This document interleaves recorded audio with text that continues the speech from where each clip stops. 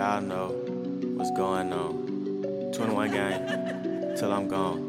4L game till I'm gone. Roll the window down, stick the Glock out. This chopper got an amp, I'ma rock out. When it's time for smoke, they gon' cop out. This AK-47 made in Moscow. All these dead bodies got me seeing strange things. Both sides of the gun, I done dealt and felt the pain. Drive by, now we the walk. Welcome. I would like to welcome you to another episode of the Unpopular Podcast. This is the man, the myth, the legend, Jalen Hunter. And if you would do me a favor, please subscribe to the YouTube channel. I'm trying to reach 1,000 subscribers, so anything will help. But here's where we'll start.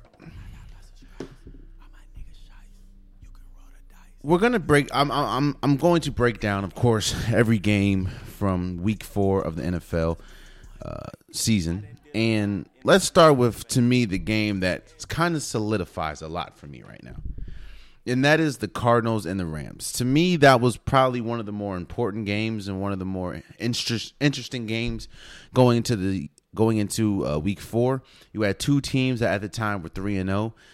The Cardinals and the Rams. The reason why I said that this one was so intriguing to me is because I wanted to know just exactly how good the Cardinals were. The Rams were coming off probably their biggest win in a while, and that was against the Bucs. And you were playing at home, and you're playing against a team that's red hot, which is the Cardinals. And then on top of that, on the Cardinals side, the Cardinals had some really good wins. They've been destroying people, but I wanted to know how they would play against a team that's also hot. And what Sunday solidified for me is, I believe, at least at this point, Kyler Murray is the front runner for the MVP. And not just that, I think I can honestly say that the Cardinals may be Super Bowl contenders. And what makes a team Super Bowl contender is if you're balanced. There's a lot of teams that we'll talk about that are not balanced, but are good teams, but because of that in balance, I don't think that I'm not going to say they can't be Super Bowl contenders, but I don't think that they're above the rest, you know what I mean? Or I don't think that when we're talking about the Super Bowl conversation down the line, I don't know if they'll be in it because of how imbalanced their team is. The Cardinals is a different bag. For the longest, and we talked about this before, but for the longest, the Cardinals were only at one side of the ball. They were never really good defensively. Even the Kurt Warner days, and when Larry Fitzgerald was in his prime, they never really had like a great defense. They've had good defenses from here and there, but they never really had a great defense. And even last year, you had Chandler Jones, but he was coming out. He was injured. You had Budda Baker. You had Isaiah Simmons, but he was more of a raw talent at the time. They had names, but they didn't really have a good defense. Their defense lost them a lot of games. And that was the knock on the Cardinals for a while. Also, Kyler Murray's infrequent play.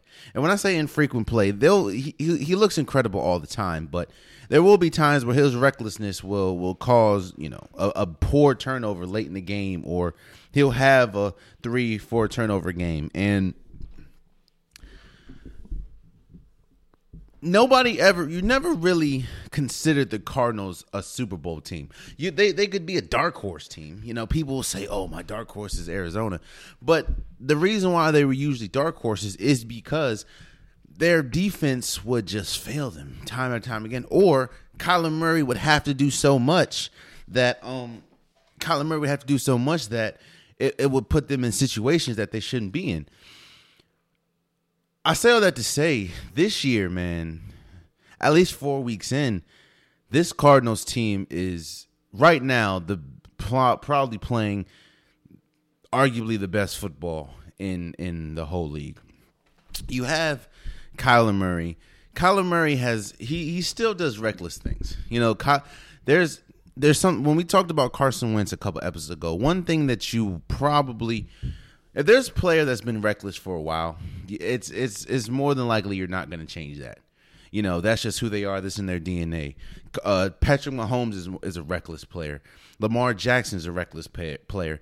The thing about it is their greatness and their recklessness doesn't usually cost them games. With Carson Wentz, it does. Why do we bring that up? Kyler Murray is a reckless player. And there were times last year that it cost them games. Now, yeah, he might have a turnover here or there, but it's not costing them games. And the biggest revelation that I got is the Cardinals can beat you in many different ways. And that's one thing that has not been the case. The Cardinals, if how it's been is, if Kyler Murray is going to throw 1,000 times, he's going to run around, he's going to look good, he's going to throw a whole bunch of touchdowns, but the run game's not really going to be there. Even though they had Kenyon Drake, but he's not there anymore. The run game's not going to be there. The defense is going to make you have to be in shootouts. It's just not going to work. Now, the Cardinals can beat you in many different ways. Now, the Cardinals beat the Rams 37-20. And it was a complete game from the Cardinals. And that's what I wanted to see. I wanted to see, okay, now you're playing against a team that a lot of people feel could be in the Super Bowl. That is the Rams. You're playing against, they're red hot coming out of probably their biggest win so far, of course, is the Tampa Bay Buccaneers. And the Cardinals just came in and destroyed them. I know when you say they won by 17, it doesn't sound close, but the game was not that close. Matthew Stafford, I can say that it was because, the Rams just had a bad game, but the Cardinals caused them to have a bad game. J.J. Watt, man. J.J. Watt has been incredible on the defensive side of the ball. Chandler Jones had another incredible game. Budda Baker has been great. This team is firing all cylinders. And the funny thing is, and one of the biggest questions that I had going into the year with the Cardinals is Cliff Kingsbury actually a good coach? That was the conversation going around with the Cardinals, because the Cardinals had a very active offseason, and with the pieces that they got, they acquired A.J. Green, they acquired J.J. Watt, they acquired some pieces, James Conner from the Pittsburgh Steelers. It's like, was Cliff Kingsbury, because this is a good team, this is a good roster. It's like, is he good enough to be, is he considered a good coach? That is Cliff Kingsbury, and he's been phenomenal. He has built a system that is perfect for not only Kyler Murray, but perfect for a mobile quarterback. Perfect for the mobile quarterback that he has. And it's worked to perfection. But like I said on Sunday, or like I said about Sunday, the Cardinals can beat you in many different ways. They can beat you, and this is the first time I've seen that in a while. And that's why I think that they could be Super Bowl contending. They can be a Super Bowl caliber team, or they are a Super Bowl caliber team. First and foremost, they can beat you defensively, and that has never been said. Again, you're going against a red-hot Rams team, and you only hold them to 20 points. Cooper Kupp was probably, at least going into this week, the hottest wide receiver in the game, and he was minimized. Robert Woods was probably one of the best second options, I guess you could say, first or second, depending on what you think he is. Hell, the whole Rams offense was on fire. And the Cardinals came in and shut that down, on top of Kyler Murray just being incredible, getting A.J. Green involved. A.J. Green hasn't looked this good since probably, his first few years in the league before injuries really hit. And when I say they can beat you in many different ways, James Conner looks like he's just rejuvenated. He had, I think, 2 touchdowns. The Cardinals look good. And at least 4 weeks into the season, I wouldn't be surprised if you can put the Cardinals up against anybody, and I wouldn't be surprised if they won. That's how good the Cardinals have been playing, and that's why I say, not only are they playing to me like the best team right now, but Kyler Murray is the MVP at least 4 weeks into the season. Now, of course, they don't crown MVPs 4 weeks into the season, but I do want to see, the growth, and I want to see this continue, because the Cardinals is a fun watch, man. Like, if you watch this team, it is fun. It's Kyler Murray will do something incredible that only Kyler Murray can do. It's fun. It's fun watching the matriculation of this team and watching it from where it's been to where it is now. So, congratulations to the Cardinals for beating the Rams 37-20. And out of that game, like I said, kind of solidified to me, at least right now, that Kyler Murray is the MVP of this, or at least right now is the MVP of the league. He's front runner in my opinion. So, another game that to me had a lot of eyes and stipulation to, or not stipulation, but a lot of eyes. I really wanted to see was the Carolina Panthers and the Cowboys. I think this is it's hard for me to say this, man. Not because I'm a Washington fan. It's hard for me to say what I'm about to say because I'm not used to this. In my adult life, I have never seen the Cowboys as good as they are. I mean, maybe 2016, but as weird it is for me to say, this Cowboys team is, I'll just say it. This is a Super Bowl caliber team. And it's kind of like the Cardinals. One thing that the Cowboys have had, especially since Dak has been there, has been a high-powered offense. You have Dak Prescott, you have Ezekiel Elliott, you have CeeDee Lamb, you have Amari Cooper, you have Tony Pollard, you have the tight ends that you have Dalton Schultz.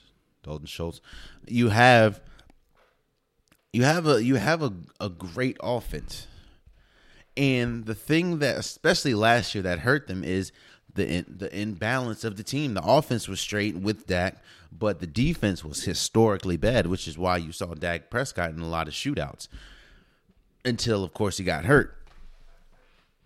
But watching this team, man, I'll say this. The biggest problem or the biggest concern I have with the Cowboys is the coaching staff. For some reason, I don't know what it is. I don't know why it's this hard, but Mike McCarthy, his clock management, man, especially towards the end of games, is highly questionable, to say the least. I don't know what he be doing sometimes. He be like hoarding challenges, or he be challenging plays that shouldn't be challenged. He be holding on to timeouts like you can take them with you. I don't know what's going on, bro. But this Cowboys team, man, is good, and that's the so it's for a while now. It's either for the Cowboys. It's been one of two things. You can either win by running the ball, like that's the only way they can win because Dak Prescott wasn't able to get you wins, or they're only going to win in shootouts, and Ezekiel Elliott doesn't have it anymore. One thing that you never said was, their defense can win you games. That's not the case, man. Trayvon Diggs, he had 2 interceptions. Jalen Smith. This team looks great. Vander Esch looks great, man. This is a Super Bowl caliber team, and the thing about it is, again, they can beat you in multiple different ways, and that's what we've seen this season. Let's just speak on Sunday. On Sunday, or let me say this.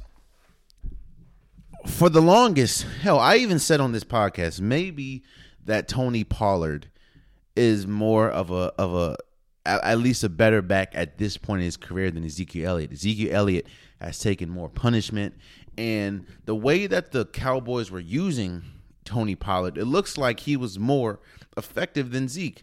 Not to mention the fact that he's a better, pass catcher than Zeke, and the Cowboys just be passing the hell out the ball.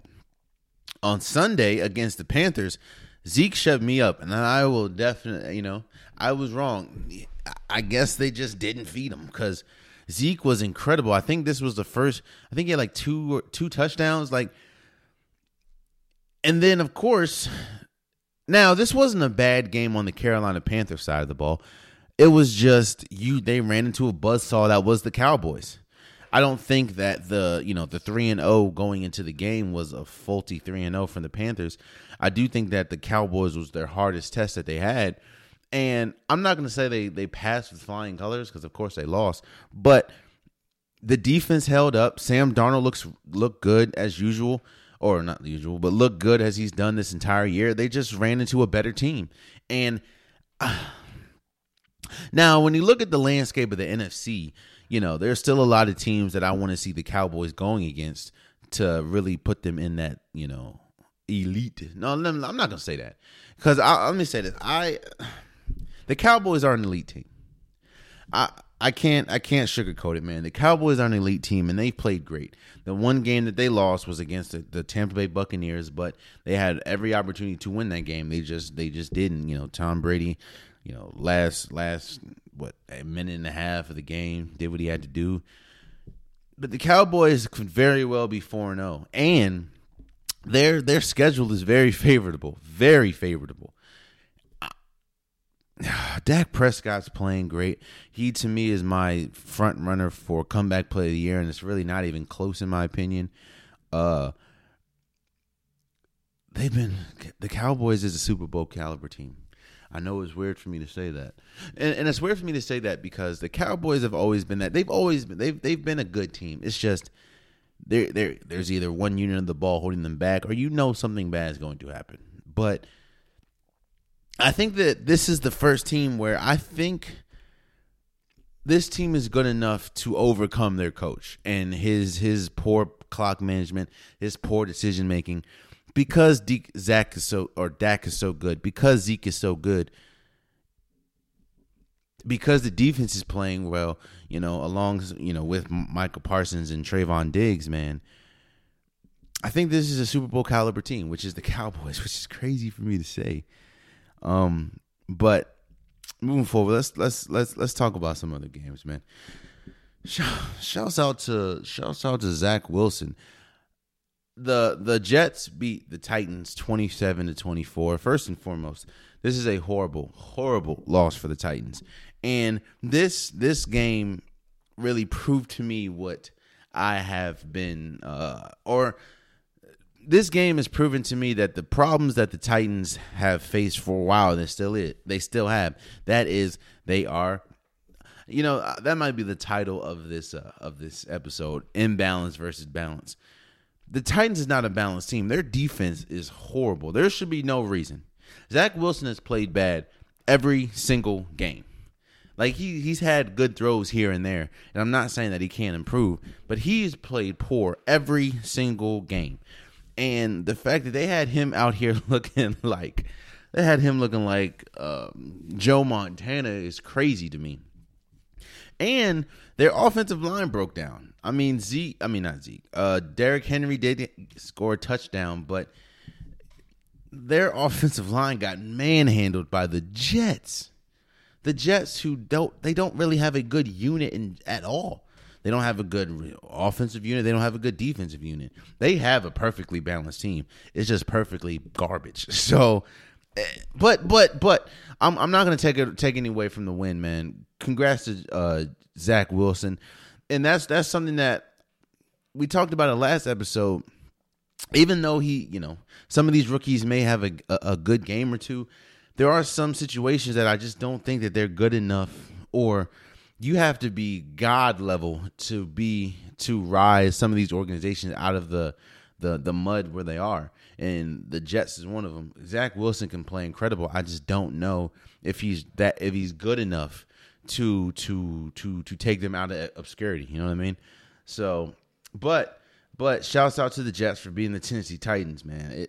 The Titans is so inconsistent, man. It's like 1 week they'll look incredible. The 1 week they'll shut out the Seahawks. In the second half, Derrick Henry will rush for like 41 times, 290 yards. Like then the next week you lose to the Jets. Like and again, it's the NFL, so you can lose to anybody. All these people are professionals, but the Titans had no business losing to the Jets. The Jets were on pace to lose every single game this year, and you gave them their first and maybe their only win. So, hey. The Kansas City Chiefs beat the Eagles 42-30. I will say that this game showed me that the Kansas City Chiefs, now you can say their record has shown you this, but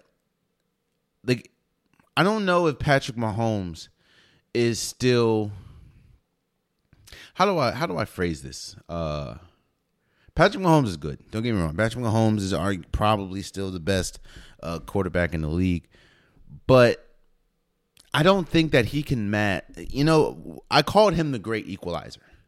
I called him the fact that, there's a lot wrong with the Chiefs. It's just when you have someone as good as Patrick Mahomes, that can mask a lot. And it still did that to a certain extent on Sunday. But I think that the team around him, let me just speak on the defense. The defense is not good. The defense is not good at all. There should be no reason why the Eagles that have been struggling, the only good game they had was against the Atlanta Falcons, which arguably is the worst defense in the league. There should be no reason why they looked as good as they did for 3 quarters. Now, the fourth quarter or the end of the third quarter, all 4, they just fell apart. But there should be no reason why they looked that good. The defense is still a problem, and yes, they were able to score 42 points. Patrick Mahomes had 5 touchdowns. Tyreek Hill had 3. Shouts out to them. But what happens when you play a better team? Like this game on Sunday, I believe. Yes, Sunday is probably arguably one of the biggest games of the year, and that is the Chiefs against the Bills. Like, what happens when you play against that? And the Bills are firing on all cylinders right now. I don't know, but it's just Patrick Mahomes against mediocre teams has had to be like Superman just to win, and I don't know how sustainable that is. And I know it's crazy to say, but this defense is bad, and the offensive line is still, it's a new offensive line, so they're still trying to learn each other and everything. And again, it's only 4 weeks in, but looking at these last 3 games, the Chiefs have looked mighty ordinary. Now, again, I know it's tough to say that when their quarterback throws 5 touchdowns against the team, but they're 2-2, meaning they're pretty average right now.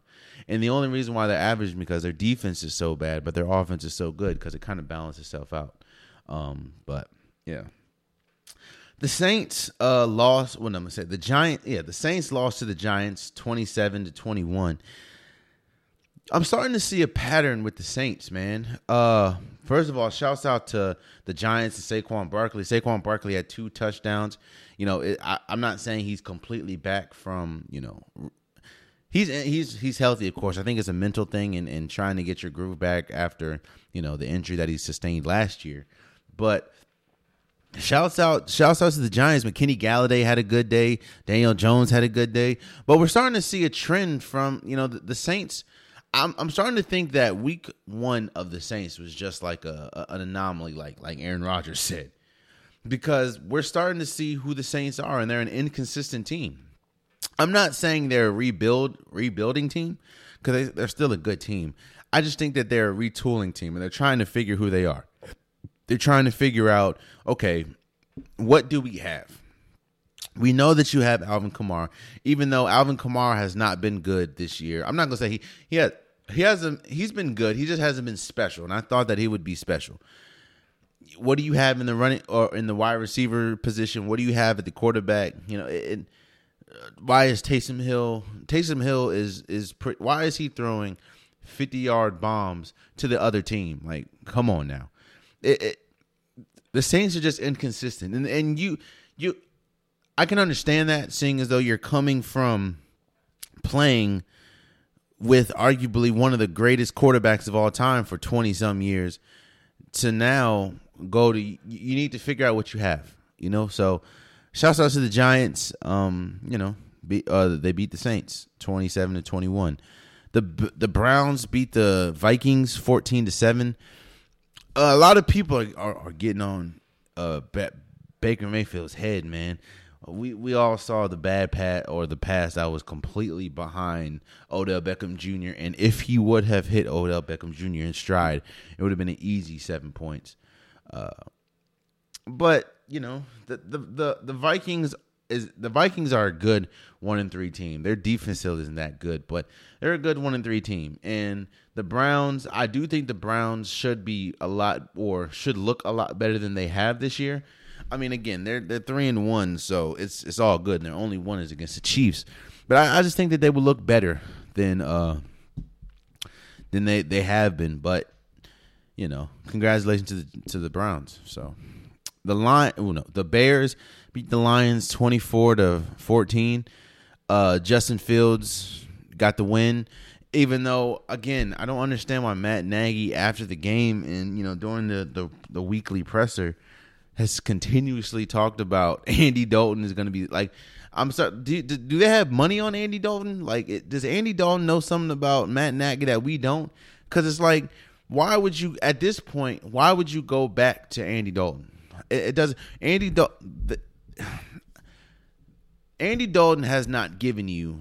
And I was one of those people. Let me say this. Let me first say, I was one of those people that were a little late. I was like, you know what? Let Andy Dalton start. Let Justin Fields learn, blah, blah, blah. And then once he comes in, he'll be good. Andy Dalton was not giving you. Andy Dalton and Justin Fields are pretty much giving you the same production at this point. Not saying that Justin Fields isn't going to improve, but they're pretty much giving you the same production. So why go back to Andy Dalton? It doesn't make sense to me. It does. I don't know, man. I don't know, but it doesn't. It's just confusing. It's confusing because it messes up the chemistry of the offense and the defense, because you don't know like who you're playing for. It's just weird. It's just weird, man. And then he was going on, the decision is by me, the head coach. I made that play. Like, dude, you know what Matt Nagy's press conference kind of remind me of? You seen Coach Carter when they won and he came in? Yeah, I made that play. That was me, baby. I'm like, dude, what are you doing, bro? It's weird. Now, I guess he was probably doing that because he's hearing rumblings, and he's hearing the fans aren't really happy with his play calling and the fact that they got, the fact they're 2-2 and Justin Fields looked all right. I guess he was trying to take credit for, I don't know, but it was weird. It was weird. But shouts out to the Bears. The Bills. You know what? To me, it's a neck and neck race between the Bills and the Arizona Cardinals as the best teams in the league right now. Now again, I understand it's the Texans, but the Bills beat the Texans 40-0. I understand the Texans are bad. I understand you have a bad roster. I understand that they're in a phase trying to figure out what's going to happen with Deshaun Watson. But you lose to your NFL team, and you lose 40-0. And the Bills, again, ever since take that Week 1 game against the Steelers out of there, they are again. This is the team that a lot of people thought we would see coming into this year. Last year they made it all the way to the AFC Championship. I think their biggest game is going to be on Sunday against the Chiefs, because that's kind of like Lamar Jackson. That's the team that they're pretty much getting compared to. And I say that to say, the Ravens have been good this entire time. We just need to see how they are in the playoffs. And one team that Lamar Jackson never beat until this year was the Kansas City Chiefs. So that's why they make that a big thing. And those two, the Ravens and the Chiefs, people think that, moving forward, those are going to be some top teams to worry about in the AFC. Same as the Bills. The Bills and Josh Allen has had, at least the last 2 years, has had success against everyone except the Kansas City Chiefs. So, while 3-1 is good, while they're destroying people left and right, I do want to see how they look like against the Kansas City Chiefs, and that's what's going to happen, this week. So, but in the meantime, congratulations to the Bills. They beat them 40-0, and it wasn't even close, man. The Colts beat the Dolphins 27-17. Again, I'm starting to think that now. I know Tua didn't play, but this the Dolphins organization should be a lot better than 1-3. I don't know what it is, but they should just be a lot better than that record. And I think you're going to see some changes, not from a coach. I think people believe in Brian Flores. I think it's a personnel thing. It might be the quarterback. I don't know, because I don't think this team would be 1-3 if you had a healthy Deshaun Watson. Now, again, we don't know what's going to happen with the whole court situation, but I think that they're going to make some changes because this team is too good with the defense that they have, the money that they spent on the offensive line, the money that they spent on the receivers and the catching core.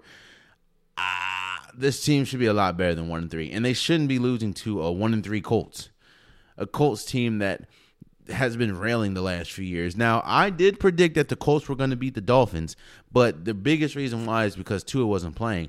But even, I had to listen back. I don't even know if with Tua playing they would have won. So, but shouts out to the Colts. Carson Wentz didn't look terrible. The defense looked good. Quentin Nelson did go on IR, so I hope that he comes back healthy. And that's a big, he's probably the best offensive lineman in the league. So the fact that he's on IR is kind of sucks. But, we'll see how that goes. But shouts out to the Colts. The Washington football team beat the Falcons 34-30. Again, not all wins you create equal. Shouts out to Washington for winning. Tyler Heineke looked really good. He had the game-winning touchdown to J.D. McKissick. That was huge.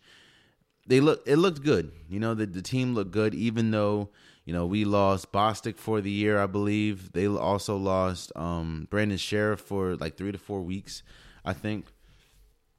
It was tough. But the questions that I still have about the Washington football team, I still have. Their defense was not good. They came at big moments, but again, you're going against the Atlanta Falcons. You're going against a team that defense is god-awful, and even though Tyler Heineke looked like Kurt Warner, I don't know if he's that good, and that's no offense to Tyler Heineke. Good, he played really well. The defense still is not, and the fact that you're losing one of your better defenders in Bostic for the year, I don't know what's gonna happen, man. I don't know what's gonna happen, but you're 2-2. Shouts out to Washington. Seattle Seahawks beat the 49ers 28-21. Yet and still another game, and that's one of the teams I was talking about when we're talking about the Cardinals. The Seahawks is an imbalanced team. And that's why it's hard I picked them as a dark horse. Like, they could win the Super Bowl because of how good Russell Wilson is. But there's so much going against them outside of Russell Wilson. Their offensive line's still not good. Their defense still isn't that good. The reason why they won, honestly, is because the in-game change that happened to the 49ers. Of course, Jimmy G got hurt again.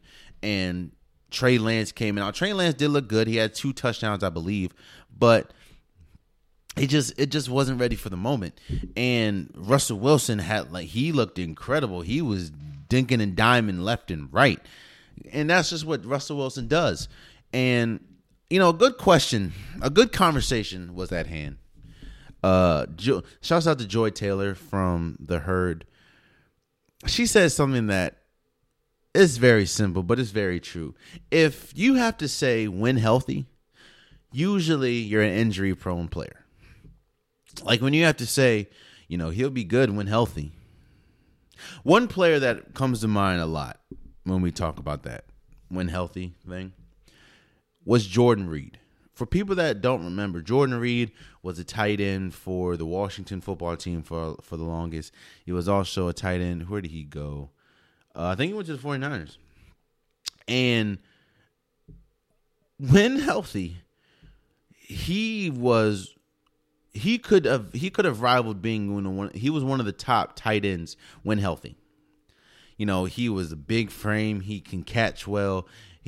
Because he was so big, he didn't really go down. It took a multiple tackles to try to get him down.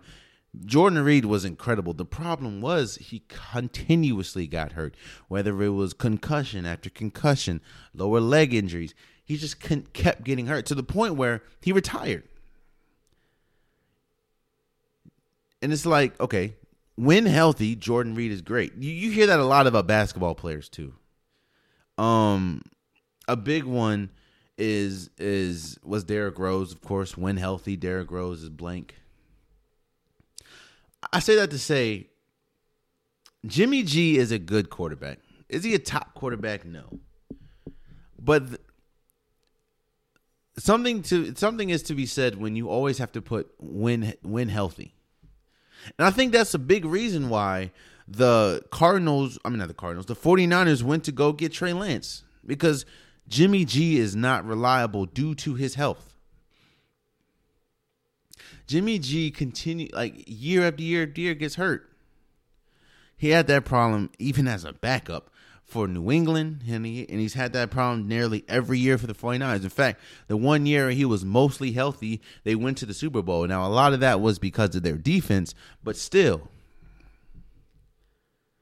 this team that's why they went to go get Trey Lance, because Jimmy G is not reliable. Not to mention, when Jimmy G is in the game, he is good, but he's going to give you at least 2 opportunities to get an interception, and that's what happened on Sunday. Before he got hurt, he threw a horrible pass. So, there's a reason why a team with the roster that the 49ers have is 2-2.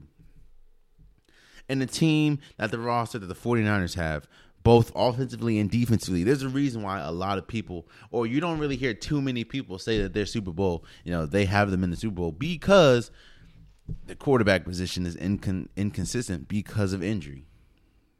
And it's unfortunate, but it is what it is. So, but shout out to the Seahawks. Green Bay Packers beat the Steelers 27-17.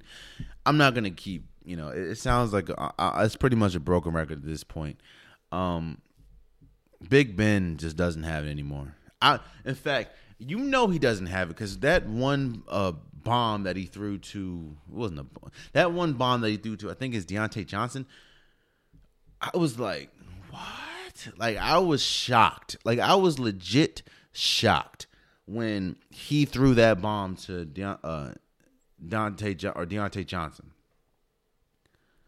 I was like, oh my gosh. And because of everything, every other pass is just bad. Now, again, look at the difference. Now, I understand that they're just better. One player's just better. But look at the difference between Aaron Rodgers and Big Ben. So Aaron Rodgers is 37, right? Big Ben, let me look this up. Big Ben is just 2 years older. 2 years older than Aaron Rodgers. Now, I understand that Aaron Rodgers has always been better than Big Ben, even though Big Ben does have more Super Bowls. But a lot of that is a credit to the historic defenses they had. But just look at how different they look at their ages. Now, again, it's just 2 years. Big Ben looks like Big Ben, outside of one pass, has looked horrible this is going on almost 2.5 years. Aaron Rodgers just won an MVP last year and still looking as good as ever at 37. Hell, you know what it is? Hold on. Big Ben is 37. Drew Brees. Now, the problem with Drew Brees was his arm just gave out. Now, Drew Brees is 42 right now, but his arm just gave out. He just couldn't throw. But it wasn't because of, it was just because of he just kept getting hit after hit after hit. And your arm just started. And the fact that the Saints offense was always just throw, that Drew Brees' arm deteriorated. But you never felt like Drew Brees deteriorated because he was just garbage. It was just because the system that he's run his entire career in New Orleans, when you throw that many times, one, you're going to have that many records, and your arm's just going to deteriorate. But even at the end where we knew he didn't have it anymore, we didn't look at Drew Brees how we're looking at Big Ben right now. We're looking at Big Ben like, dog, it's over. The fans, Pittsburgh Steelers fans are saying, dog, it's over with, bro. Like, give it up. It's so bad. I think SportsCenter or First Take for the last few weeks have started their segment talking about, hey, should the Steelers go get Cam? And that's with their starting quarterback. Like, it's bad, man. Now, I'm not going to continue to harp, but I'm just saying the Steelers, ooh. Man, let me move on, man. The Ravens beat the Broncos 23-7. Now, a lot of people are saying that the Ravens beat the Broncos because Teddy Bridgewater went out with a concussion. Let me tell you something. If Teddy Bridgewater was healthy and they played 15 more quarters, they weren't beating the Ravens. The Ravens were just dialed up, man. Lamar, and the thing that I don't think I've seen in a while is the Ravens won that game through the air. Lamar Jackson had like a 320-something yard game passing. Like, and when do you really ever hear Lamar Jackson passing for over 300 yards, man? Like, shouts out to them. Like, he looked. That game really showed me a lot. One, it showed me I can't wait till Rashad Bateman and that the wide receiver core is completely healthy, because I want to see what they look like. Because when you have Sammy Watkins, looking like how he's looking, and you have Marquise Brown now, you're throwing it to him. You just got to catch it. We just got to catch it. The Ravens look good, man, and even with their defense, of course, still sputters. Because it's their defense. I mean, they're dealing with a lot of injuries on that side of the ball, and on the offensive side. Even though, Latavius Murray looked good, Le'Veon Bell looked good. They looked good offensively as far as running back position, but their defense, when you lose your I guess second best defender in Marcus Peters, it's tough, but the Ravens have looked good. So shout out to the Ravens. And the reason why I waited till last to talk about this is because the buildup, and that is the Patriots. And the Bucks and the Patriots. That was the game. We got it, guys. Okay, it was okay. Okay, that's what we got. Now, the build up to this game, Tom Brady returning to the Patriots. That's what we got. That we knew that was going to be big. It is what it is. But the game wasn't that good until maybe the fourth quarter. The game wasn't that good. I don't know if it was nerves. Tom Brady didn't look good. Mac Jones looked okay. The defense, it was just they both didn't look good. If we're being honest with the game, it didn't look good. It was good. The build-up was there, of course. Tom Brady coming back to the Patriots, but it wasn't that good of a game. The hype, of course, the game did not match to the hype, which usually happens. So, but shouts out to the Bucks beating the Patriots. The Bucks beat the Patriots 19-17 because Nick Folk. A coach will show you who they trust and if they trust you in situations like that. I think it was like 4th and 3 or something like that with like 55 seconds.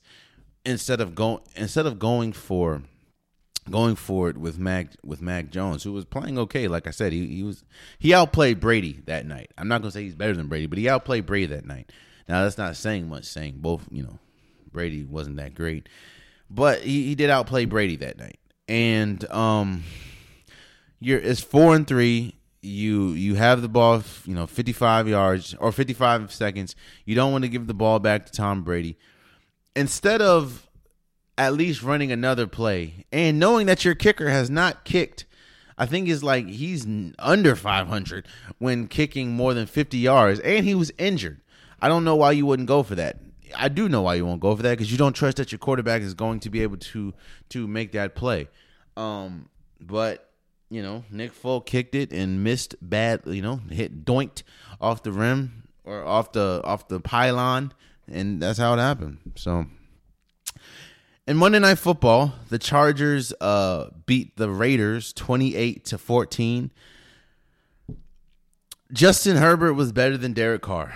The Chargers was a better team than the Raiders. The Raiders, like I said, they were 3-1, and the Chargers were what 2-1 or something. Oh no, the Raiders were 3-0, and the Chargers were 2-1, and the Chargers looked like a better team. Justin Herbert was carving them up left and right. Jared Cook was good. Jared Cook is usually good wherever he goes, but they were carving them up left and right. And the Raiders I don't know what it was, man. They just folded. Now I understand you lost by 14, but the game wasn't that close. Honestly, it was like kind of late rally, but that is, shouts out to the Chargers. That's the weekly breakdown, or that's the week 4 breakdown of the NFL week 4. So let's move forward. So MLB playoffs is here, man. As I'm recording this right now, this is before the wild card game on. This is Tuesday. It's Tuesday night at around what? Well, this is before the wild card game. The wild card game tonight is Boston and New York. The wild card game tomorrow, which is Wednesday, is the St. Louis Cardinals and the LA Dodgers. So the teams that could potentially be in the playoffs is, of course, Boston and New York. They're in the wild card. You have the Tampa Bay Rays, the White Sox, the Houston Astros. You have the Milwaukee Brewers. You have the Atlanta Braves, and you have the San Francisco Giants. First and foremost, this has been an incredible MLB season. First and foremost, the fact that you have two teams in the same exact division, which is the San Francisco Giants and the LA Dodgers, both getting to 100 wins is crazy. And the fact that a 100-win team is in the wild card is crazy. The fact that it looked bleak, like it looked hella bad for both the New York Yankees and the Boston Red Sox. And the fact that they were both able to rally, because the New York Yankees had some bad losses. I mean, the Yankees lost to the Orioles. The Orioles. Now they did sweep the Nationals, but they lost to the Orioles, who you can arguably say is one. Now they're not worse than the Diamondbacks, but they're one of the worst teams in the league. They look good. Now I will say this. Again, as I'm recording this, I don't know who won, but it's going to be tough for me to see either Boston or New York beating a Tampa Bay Rays. Tampa Bay Rays are on fire. And I'll make my predictions. So coming out the American League, again, you have teams. You have all different types of teams. You had teams with great bullpens in the Rays and the White Sox, which I'm surprised. You have Houston, who is an all-around team. They've been good for a while, even with the whole scandal that they had. And of course, Yankees and Boston. I just don't. I'm gonna go with a shocker. I'm gonna go with the White Sox.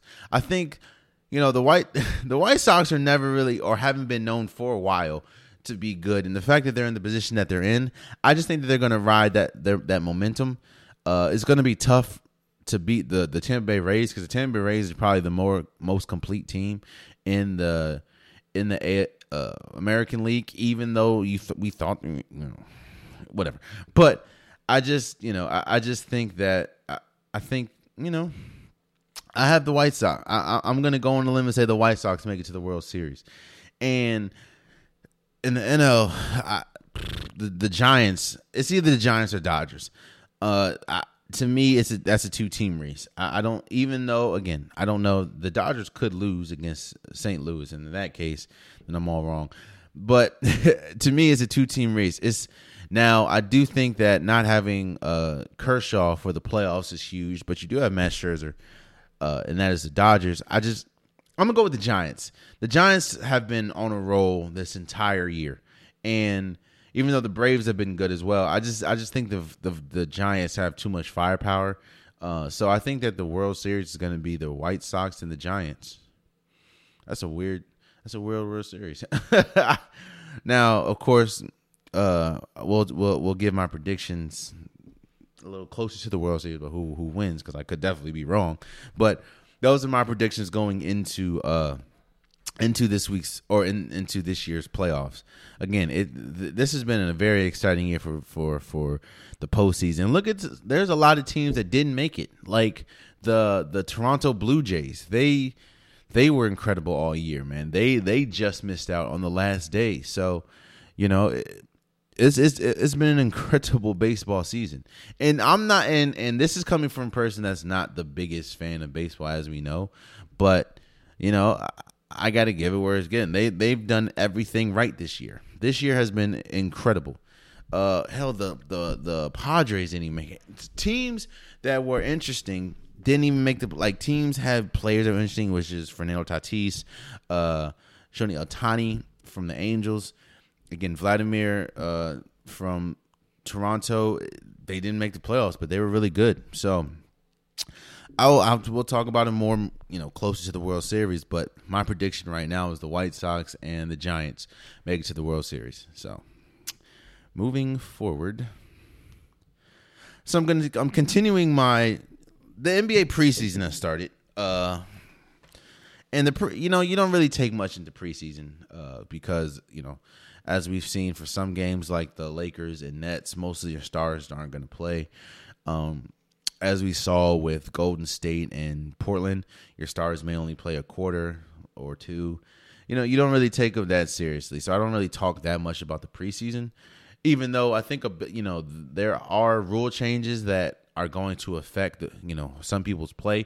For instance, we saw it with the Golden State Warriors game where Steph Curry is used to getting a defender up in the air and jumping into the defender and getting the foul call, but that's not happening this year. So I'm interested to see what happens from that, or how that's going to affect the league moving forward, because it's not just Steph Curry, but a lot of players do it. And Dame does it, LeBron does it, Luka does it a lot. I'm just excited to see, I'm interested, let me say that, to see how that's going to affect it. But talking about that, we're going to continue the divisional breakdown of the NBA. We did just do the Central Division, and today we're going to do the Southeast Division. Now, the Southeast Division is the Atlanta Hawks, Miami Heat, Washington Wizards, Charlotte Hornets, and Orlando Magic. And let's start with the Orlando Magic. Orlando really hasn't been good since, they've been to the playoffs, but they really haven't been like contenders or anything since Dwight Howard. And still not. Now, I do think that they are an interesting collection of players, as far as they have a lot of it's a young team. You have Jalen Suggs, you have Markelle Fultz, Mo Bamba, and Jonathan Isaac. This team's not going to make any noise. I think that these are one of those, the Orlando Magic is one of those teams where we talk about how long is a rebuild, and to a point where you stop calling it a rebuild and just say you don't know what you're doing as an organization. You were good when you had Dwight Howard. You had a good player in Aaron Gordon. Now, you thought Aaron Gordon was a franchise player. Turns out he is not. So what do you do moving forward? Yeah, we need to see what Jalen Suggs. He looked good. Cole Anthony, we need to see what they do, but they're still young. So what direction does this organization go in? They're not attracting any stars. So what's happening? And again, at some point, you have to move. You move from the you're not as much a rebuild team as a team that you just don't know what you're doing, or you just can't get out the mud. And I think Orlando's in that. Again, you have some good young pieces, but to me, they're the worst team in the Southeast Division, like by far. So, and I don't see them making any noise this season. So, there's that. Charlotte Hornets. You have LaMelo Ball, who is a great young player. You have Mikal Bridges. You did trade Devontae Graham, but you have Terry Rozier. This is an interesting team. I think that this team, if healthy throughout the whole season, you still have Gordon Hayward when healthy, another player when healthy. But I think that this team can definitely be good enough to fight for a play-in spot. I don't think that they're good enough to fight for an outright playoff spot right now. But with the team that they have, I do think that they're good enough to be in the play-in. I just need to see, the growth of LaMelo Ball. I need to see, and he was great. I mean, again, he won Rookie of the Year, so I'm not saying he was garbage or anything. But I want to see, is he going to improve his jump shot? Is he going to improve some of his decision-making? And I do want to see what he looks like with the whole season. Again, he did miss most of the season due to injury. So I do want to see what they look like. But Charlotte is one of those exciting teams to watch. You know what I mean? Like, they call them league pass teams. It's like, who would, on a random night, there's a whole bunch of games, who would you want to see on league pass that's the most interesting? And Charlotte's one of those teams. They have Markel Bridges is a high flyer.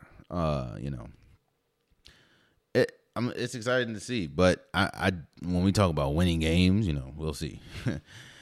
Let's talk about the Washington Wizards. The Washington Wizards find themselves in a place that they have been for a while, and that is in the middle of the pack. Now, when you have a player as good as Bradley Beal, that's not really you don't want to be in the middle of the pack. Because what do I say about the middle of the pack? The middle of the pack are teams that probably good enough to make the playoffs, but aren't really good enough to make no noise in the playoffs. Like, you don't expect them to win no series. Or if they do win a series, you don't expect them to win another one. Or a team that, isn't good enough to make it to the playoffs, but is too good to be a lottery team. So it's like you're always you're going to build a team through trades or trying to accumulate a lot of draft picks like the Oklahoma City Thunder. The Washington Wizards have a good team. You acquire Montrezl Harrell, you get Spencer Dinwiddie, you get KCP, you get Kuzma. You do trade Russell Westbrook for those people, but you have Bradley Beal. Darius Garland has been good. Not Darius Garland. What's the center's name? I forgot the center's name, but the center, Thomas Bryant should be coming back from injury.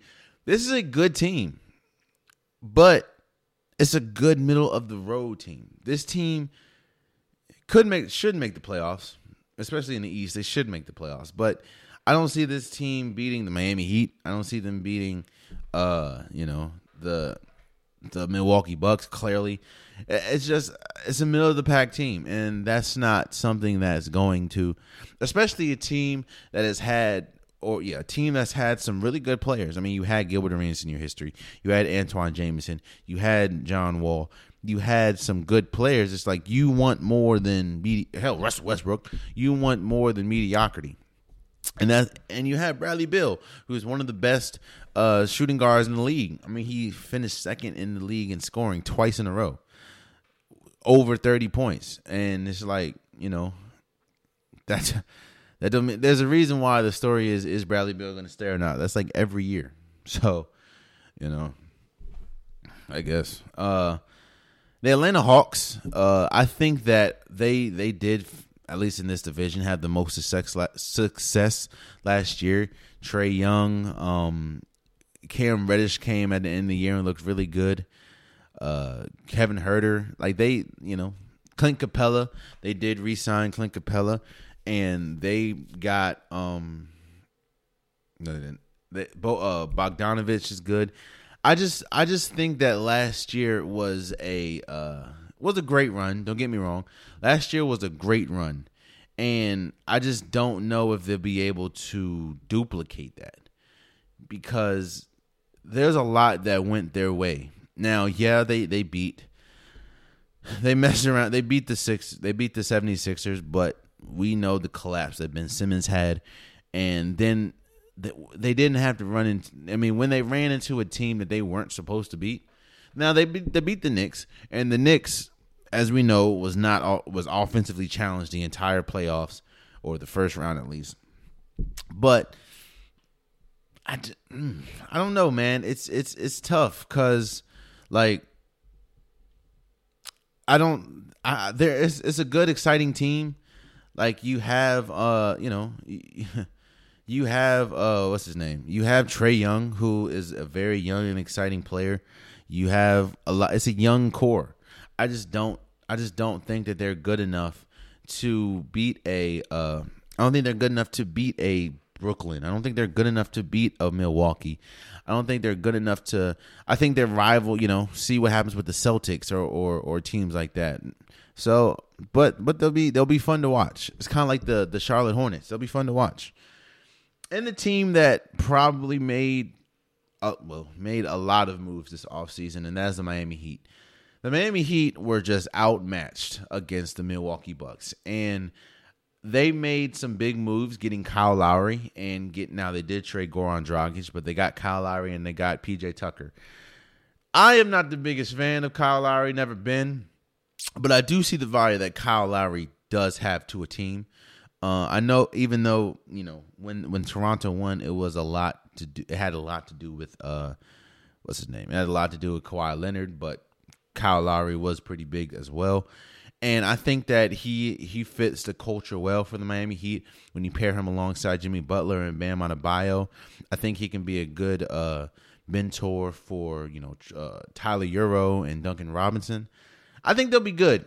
I think that they'll be. I think Miami Heat is good enough to be at least a top 4 team in the East with the moves that they made, and of course Jimmy Butler coming back and Bam coming back, looking better. Bam coming off a Olympic gold medal.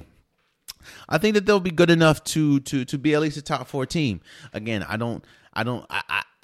need to see what they look like, because right now on paper, there's a lot going on with the 76ers we'll talk about.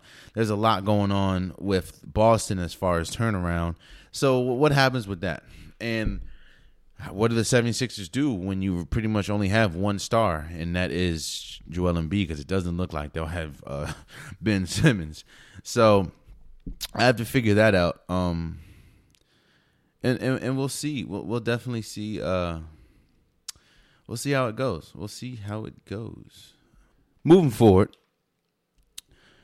there's players in every sport that kind of get overshadowed because they're not the most flashy players or they're not the best players, but they're really good. They may get overshadowed by someone on their team being better than them. They may be overshadowed by maybe the era and some players that are more, I guess, household names in them. But that doesn't take away from their greatness. And why am I saying this? Pau Gasol, longtime Laker. He played for the Spurs. He played for Memphis. And, of course, Barcelona. He retired from basketball, I think, after 19 years or 19 seasons.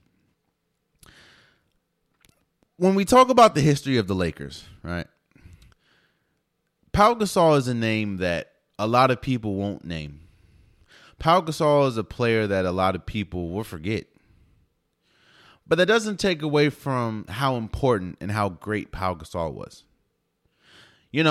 We know about the late, great Kobe Bryant. We know about, Magic Johnson, Shaq, Kareem Abdul-Jabbar.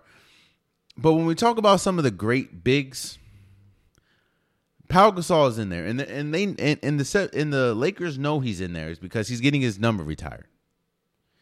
Pau Gasol was a huge part of the Lakers' success when Shaq left. Kobe would not have won 2 more championships if it wasn't for Pau Gasol. Now, I'm not saying Pau Gasol was better than Kobe. I'm not saying Pau Gasol was more important than Kobe. But kind of like Shaq and Kobe, kind of like Jordan and Pippen, kind of like Steph Curry and Kevin Durant, kind of like Tim Duncan and Tony Parker. You can be a great player, but you need help. You need a great, great Robin.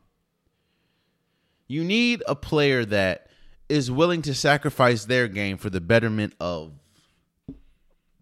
the team. And Pau Gasol was incredible, one of the best European players we've ever seen. Now, no, he wasn't Dirk. He wasn't Akeem Olajuwon. well, I don't say European, but he wasn't, when we talk about foreign players, he wasn't Akeem Olajuwon. But Pau Gasol, he wasn't even Luka. But Pau Gasol was incredible. Pau Gasol was one of the most important pieces to the two-peat Lakers without Shaq. Hell, even Kobe said it. He would not have won 5 rings if it wasn't for Pau Gasol. Or at least 2 of those 5 rings if it wasn't for Pau Gasol. Hell, we remember the years where Kobe was scoring 35 points a game and got lost in the first round, I believe, to the Phoenix Suns. Come back with Pau Gasol and they win 2 straight. Pau Gasol he's one of those players that there's always going to be debates if he's a Hall of Famer because he doesn't have the most flashy numbers. And he was playing along somebody where they're going to say, well, if he wasn't playing along Kobe. They talk, Pau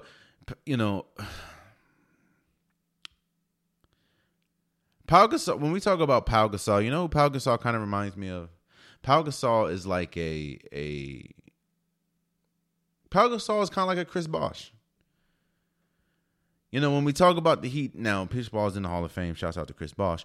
But when we talk about the Heat, the Heatles, I guess you can say, Chris Bosh is the last person we talk about as far as the big 3. When Chris Bosh had a lot of game winners, he had a lot of big games, but he gets forgotten a lot because you have LeBron, you have Dwayne Wade. Or you know who he is? He's when we talk about Golden State, Pau Gasol is kind of like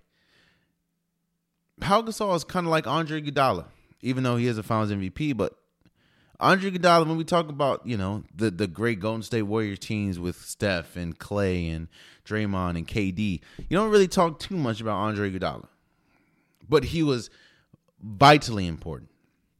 Now, yes, Pau Gasol is better than Andre Iguodala, but shouts out to Pau Gasol, man. He's a first ballot Hall of Famer. Shouts out to the Lakers organization for retiring his number, and shouts out for 19 incredible seasons. Shouts out to him for going out. He went to go play in Barcelona because he wanted to. Because there were still teams that wanted him in the NBA, but he said, "Let me just go to Barcelona," and now he's retired. So shouts out to Pau Gasol, man. Shouts out to you. Let me talk a little WNBA. Shouts out to Malika Onwinwere Onyewer. I apologize if I know I butchered your name. I apologize. But shouts out to her for winning the 2021 Kia WNBA Rookie of the Year.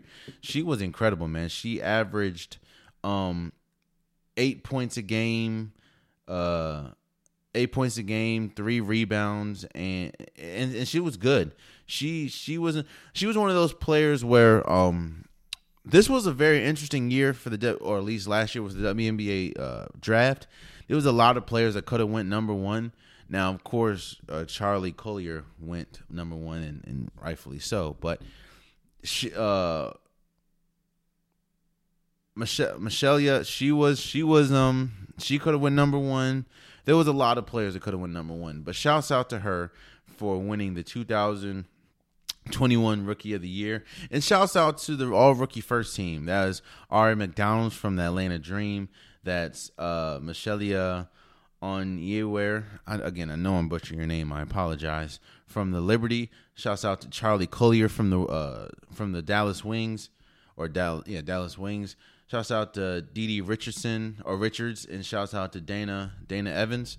Shouts out to all the ladies, man. Again, this was a good year for WNBA. And tonight we have Game 4 of the WNBA playoffs. Both series is 2-1. I don't know, man. It's not really looking good for Connecticut or the LA Vegas Aces. They both run into a buzzsaw that is, the Sky and the Mercury. The Mercury are hitting Vegas all different types of ways. You got Diana Taurasi going crazy. You got Skylar Diggins going crazy. Brittany Griner going crazy.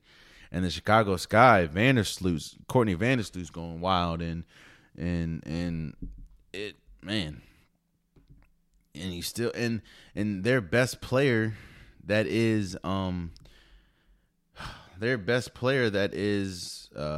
Candace Parker. Yeah, she's not even been the best player like this series. And shouts out to Kayla Cooper. That's what I was doing. Kayla Cooper was incredible. So I don't know, man. My WNBA picks might be off. Come Wednesday, it might be over for Connecticut and the Aces. But we'll see. We'll see, man.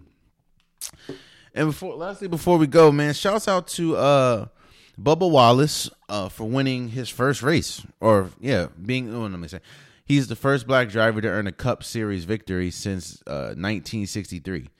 Now, a lot of people are going to say, well, he only won because of the rain stoppage. I'm like, yeah, but when there was a rain stoppage, anybody could have been in first place, and he just so happened to be him. So, shouts out to Bubba Wallace, man, putting African Americans on the map. Shouts out, and especially in a sport that is dominated by Caucasian, which is NASCAR or racing in general. Shouts out to Bubba Wallace. Now, he's not on the same level as Lewis Hamilton, but shouts out to black people doing things that are being in sports that maybe generally they wouldn't be thought of being in. So, but there you. Oh, you know what? One thing I want to talk about before we go is this Urban Meyer situation. So Urban Meyer was caught on camera being promiscuous at a bar, and it's hard being a first-year head coach. You have to do everything right, or a lot of things right, especially when you're a first-year coach for a team that's not that good. I'm not upset with what he did on camera. That ain't got nothing to do with me. What I think the problem is, the reports coming out is he's having a tough time connecting with players. His leadership is in question, and you're doing this. You know what I mean? Like, it clearly shows that. Now, I understand that you're not in the facility every day, all day, every day. But this is a bet. The optics are bad. It looks like you don't really care about what you're doing, or you don't really care about your job, especially when the same week reports come out talking about, players, you're not connecting with players, and you're not a good leader, and you're not a good coach, at least in the NFL. When you have that, then you have this video, it's like, it's not really a good look, my guy. I don't know what's going to come of it, but, it's just not a good look. It's not a good look at all, honestly. But there you have it. That has been today's episode of the Unpopular Podcast. I appreciate all you guys for listening. I appreciate you guys for watching. If you want an Unpopular Podcast shirt, hoodie, sweater, long sleeve, joggers, the link is in the description below. It's about to get cold, so get your hoodie or get your sweater. Hey, go get your Unpopular Podcast merch. Multiple different designs, multiple different colors. Go get yours today. Also, please subscribe to the YouTube channel. I'm trying to reach 1,000 subscribers, so anything will help. Again, I appreciate you guys. I love you guys. And until next time, much love.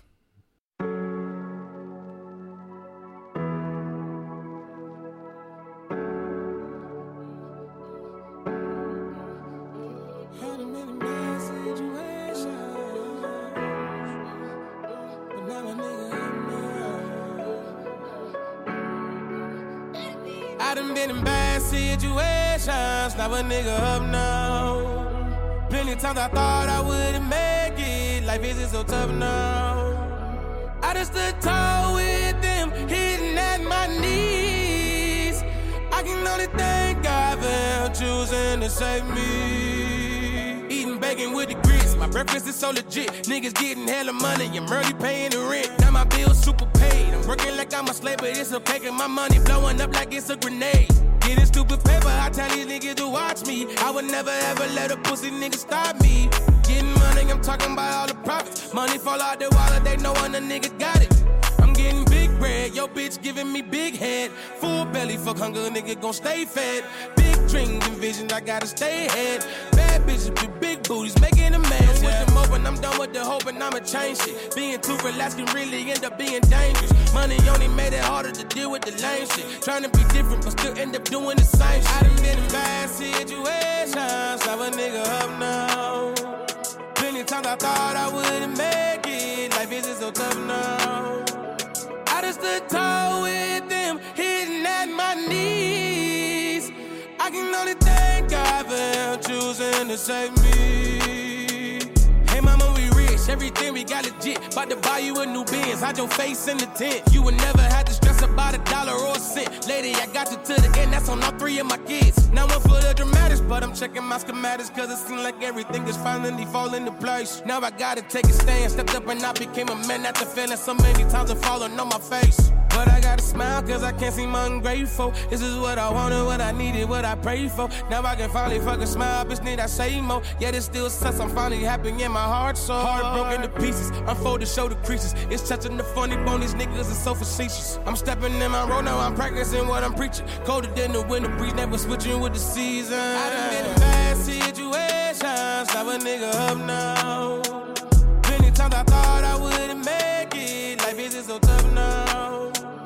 I just stood tall with them, hitting at my knees. I can only thank God for him choosing to save me.